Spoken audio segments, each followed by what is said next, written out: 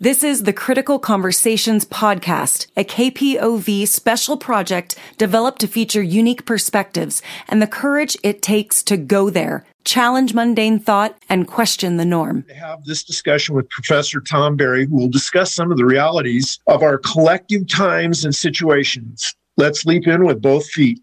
Racism exists in all communities. It is woven into the fabric of our nation.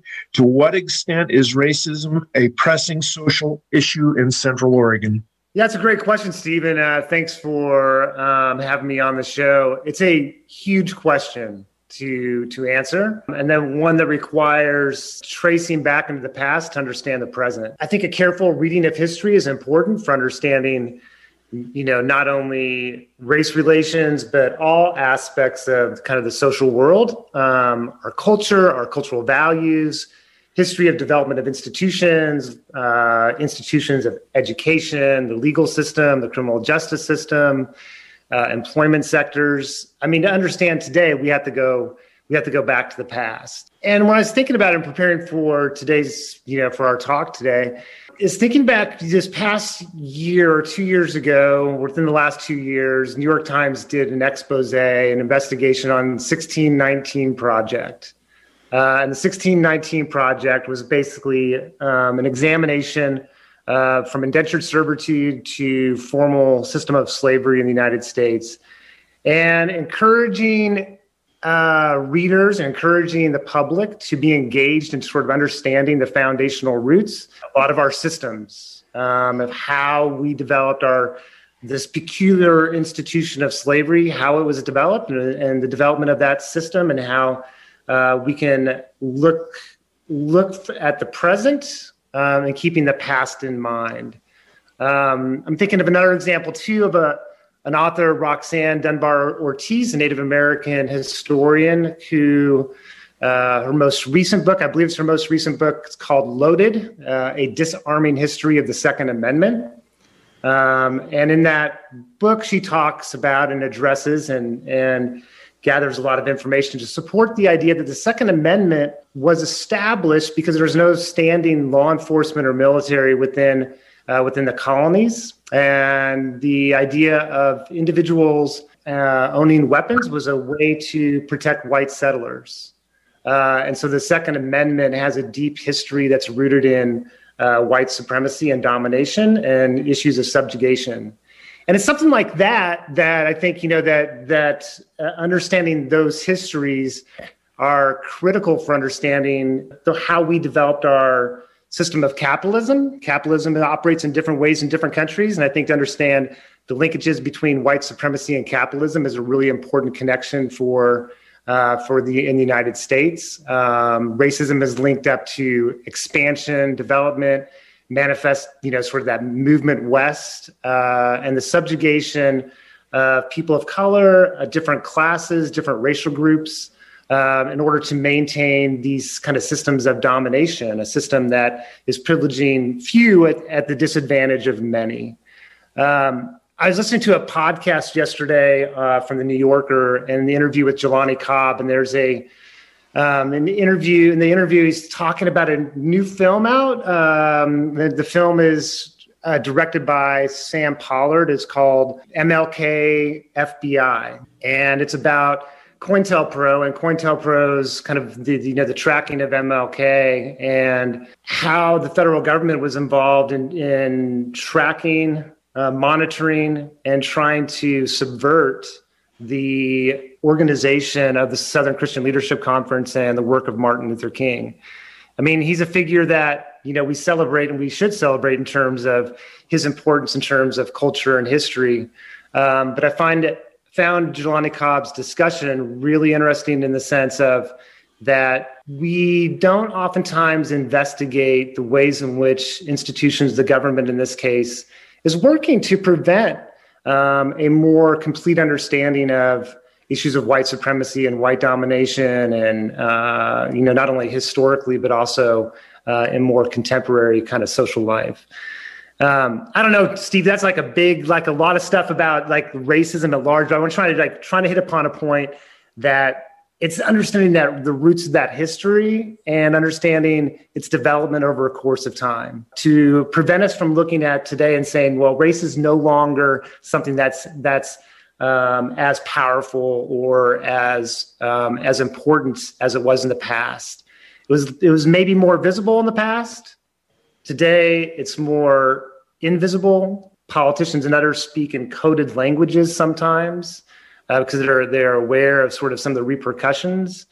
But we also can see some boldness with the rise and development of Black Lives Matter in 2013 of this sort of white backlash that went on. And kind of as a last point, kind of refer to an article written in the Atlantic Monthly by Ta-Nehisi Coates, who the article title was "Trump, the first white American president."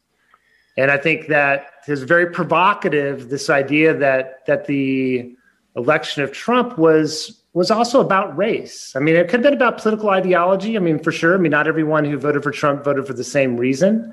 But part of the reason for support, and I think what he was addressing, is that there was the idea that it was a return of sort of of whiteness was important for some people within our nation, within our community itself.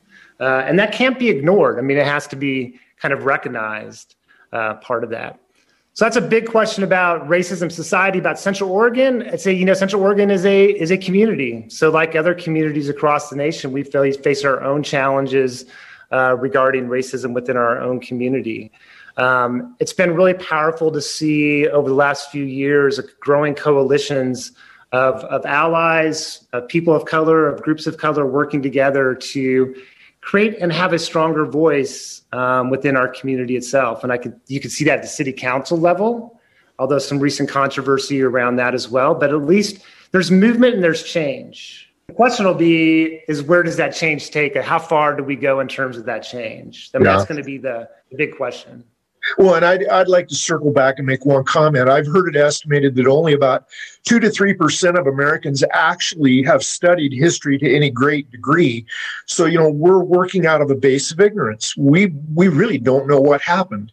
One author referred to the fact that racism is America's original sin, which kind of strikes a chord with me for sure. What do you see in teaching this up at COCC? Do you find that your students are not aware of a lot of what's gone on?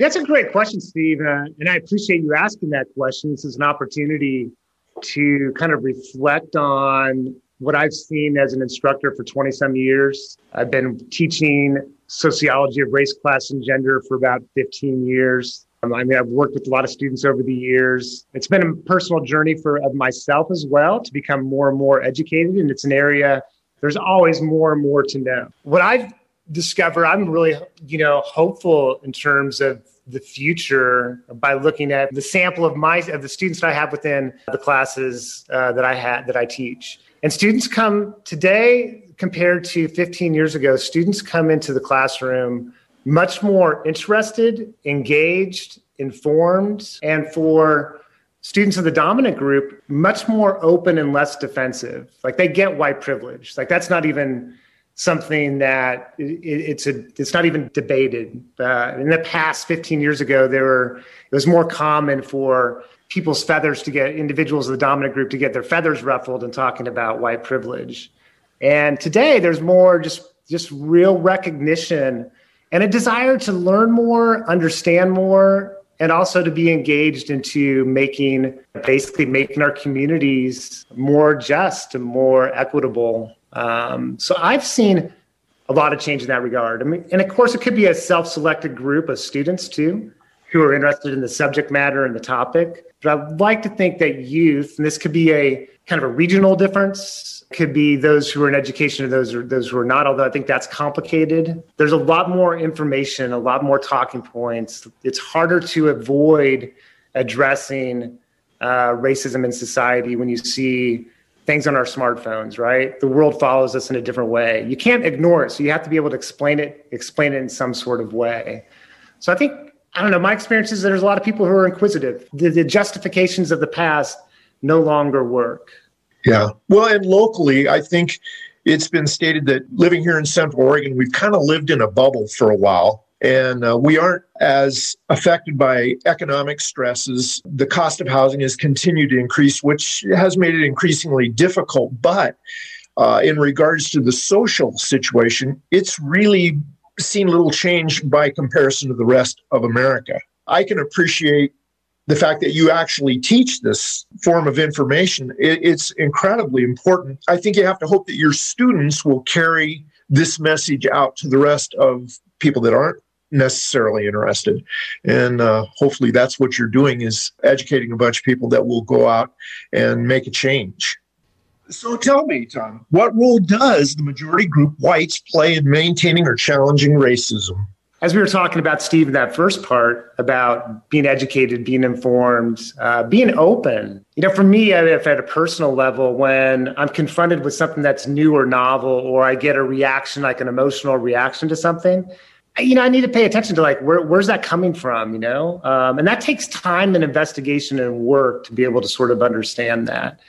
And I understand that not everyone is interested in engaging in that sort of self-discovery about oneself in that regard. But anyway, so to go back to sort of like this idea of what role can whites play in challenging and dismantling? I think, the word of, anti-racism, I think that language and that idea is a powerful one.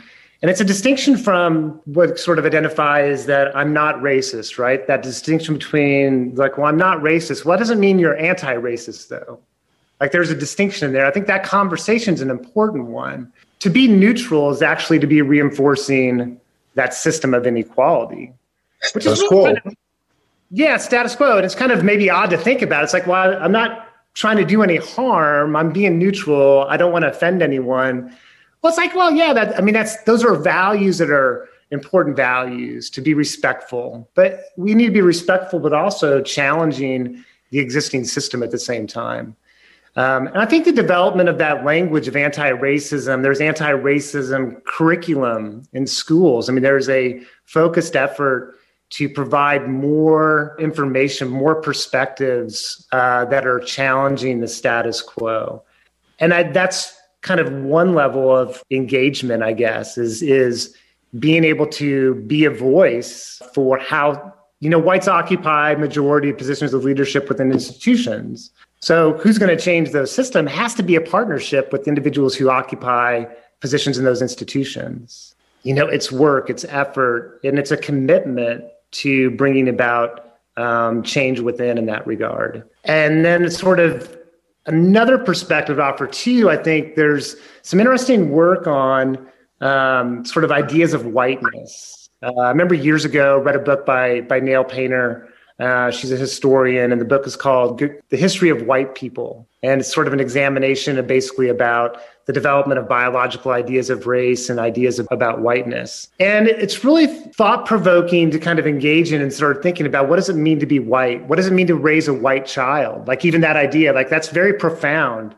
And I think it kind of gets to the point is that oftentimes majority group doesn't see themselves as raising a child in a way in which the child's developing a racial identity.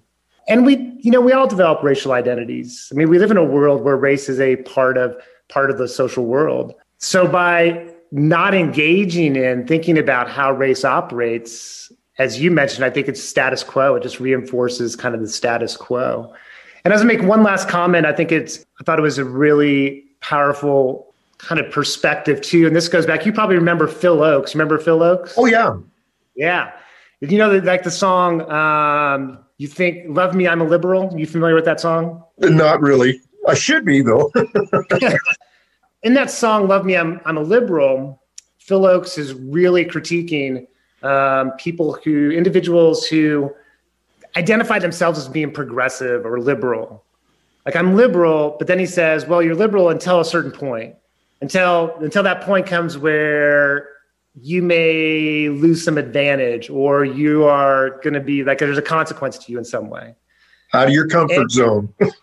Yeah, you're out of your comfort zone. And I mentioned one more book in case readers are interested or listeners are interested. And it's written by a philosopher. She's a philosopher by trade. Her name is Shannon Sullivan. And the book is called Good White People. And the book, in Good White People, she really wants to investigate the development of how the majority culture develops ideas about race. And sometimes identifying oneself as being a racially progressive is to separate oneself from the other white people. So it's a symbolic sort of thing versus really an anti-racist perspective, which would be not just I'm a good white person, because no one wants to be identified as being racist. I mean, that's a label well, I shouldn't say no one. I think some people may embrace, like they don't care, right? It's like that. Yeah. They get that. But for most people, they want to appear, it's a moral position that's symbolic versus one of really trying to evoke change. So to be an anti-racist is to lean in, to be a voice, to understand, to evoke change. The good white person is one who is neutral, identifying themselves as being progressive, but not really, at the end of the day, doing the things that are necessary to shape the community or understand institutions and things like that. So to go back to your question, Steve, as a final sort of sum, like what can people do? I think, read, understand, engage in sort of discussions. And that, I think that process of discovery is an important one. And then serve in positions of leadership within the community.